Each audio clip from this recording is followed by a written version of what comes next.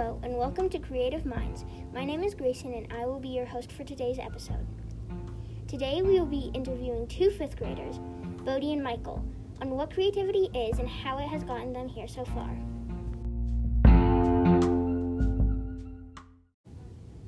What would or wouldn't you have in your life without creativity? Something I probably wouldn't have without creativity is glass and windows and stuff like that. People had to figure out that you can put sand in a really hot fire and you get clear glass. So I probably wouldn't have those today if someone didn't think of that. And yeah. Thank you, Bodie, for that very creative idea on what it would be like without glass. I can't imagine that at all. Let's see what Michael has to say. Well, something I would not have in my life without creativity is music. I love music, and every time I'm feeling down or something like that, I go into my room and... Hold up, before I finish my answer, it's time for a brain break. Okay, so the question of the day is, what is every single thing you could do with a piece of paper? For example, you could make origami, you could wrap a present with it. Just think of anything you can. I'm going to give you some time to think now.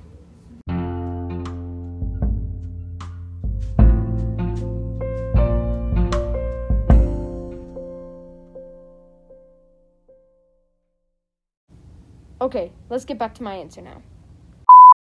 Turn my speaker on and just listen to music. It always makes me feel better, and music just makes me really happy. I just really like it. So without creativity, I definitely wouldn't have music, and I absolutely love it. So thanks to creativity, I can listen to music all the time. Would you still be doing the activities you are now without creativity? In my opinion, I would not be doing the activities that I am now without creativity. For example, skateboarding. Someone had to think to put two sets of wheels on a wooden plank and then ride it around, and someone had to invent all the tricks to do on it. One of the activities I would not be doing now without creativity is lacrosse. I'm a pretty hardcore lacrosse player myself, and I really like it. It's so much fun. Every time I step out onto that field, I should really think about how much creativity has gone into making that sport.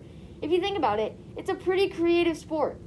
Like, who would have thought of throwing a ball around in a sort of net type of thing and throwing it to other people, you know? So lacrosse is probably a really one of the more creative sports out there. Like soccer and basketball, you're kind of just throwing a ball into a circle, and soccer, you're just kicking a ball into a goal, you know? So lacrosse is definitely one of the more creative sports out there, and I really enjoy it, and without creativity, I would not be doing that today. Did you know that lacrosse was actually created by Native Americans?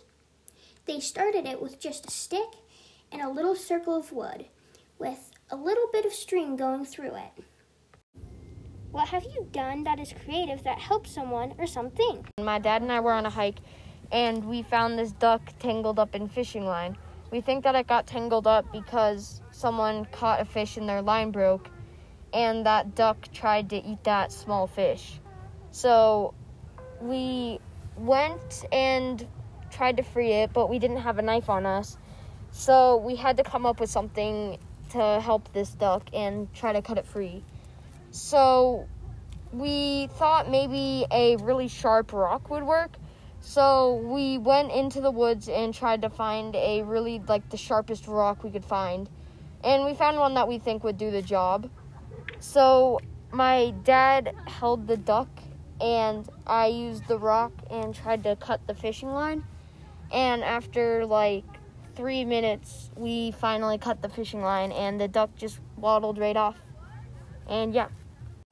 Something that I've done that's creative is I cooked lasagna for my family, and I added some extra cheese, and I added olives, and they all said it tasted really good. Now we're going to play a game called Two Creative Things. Here's the rules. You start with two random things that don't go together at all, and then try to connect them in any way you can. Here's one example. The two things we're going to try to connect today are toasters and beds. Let's see how well Bodie can do it. Here's what I thought of. I thought of a bed that was like a giant toaster that you set an alarm and then you sleep inside where the toaster would go. And then in the morning, the toaster beeps and it shoots you out. And then you get ready for school. Here's 2 things for you to try to connect with your family, friends, or anyone you're around. Okay, the 2 things are crowns and or trees. And you can just do this by thinking of anything that connects to both crowns and trees, or think of a cool machine, just anything you can think of. Special thanks to Michael and Bodie for helping us produce this podcast. This is your host, Grayson. Thank you for listening.